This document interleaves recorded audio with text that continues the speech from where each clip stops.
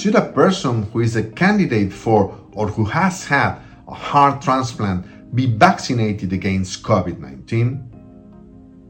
People who need or have had a heart transplant are more likely to get very sick if they get COVID-19.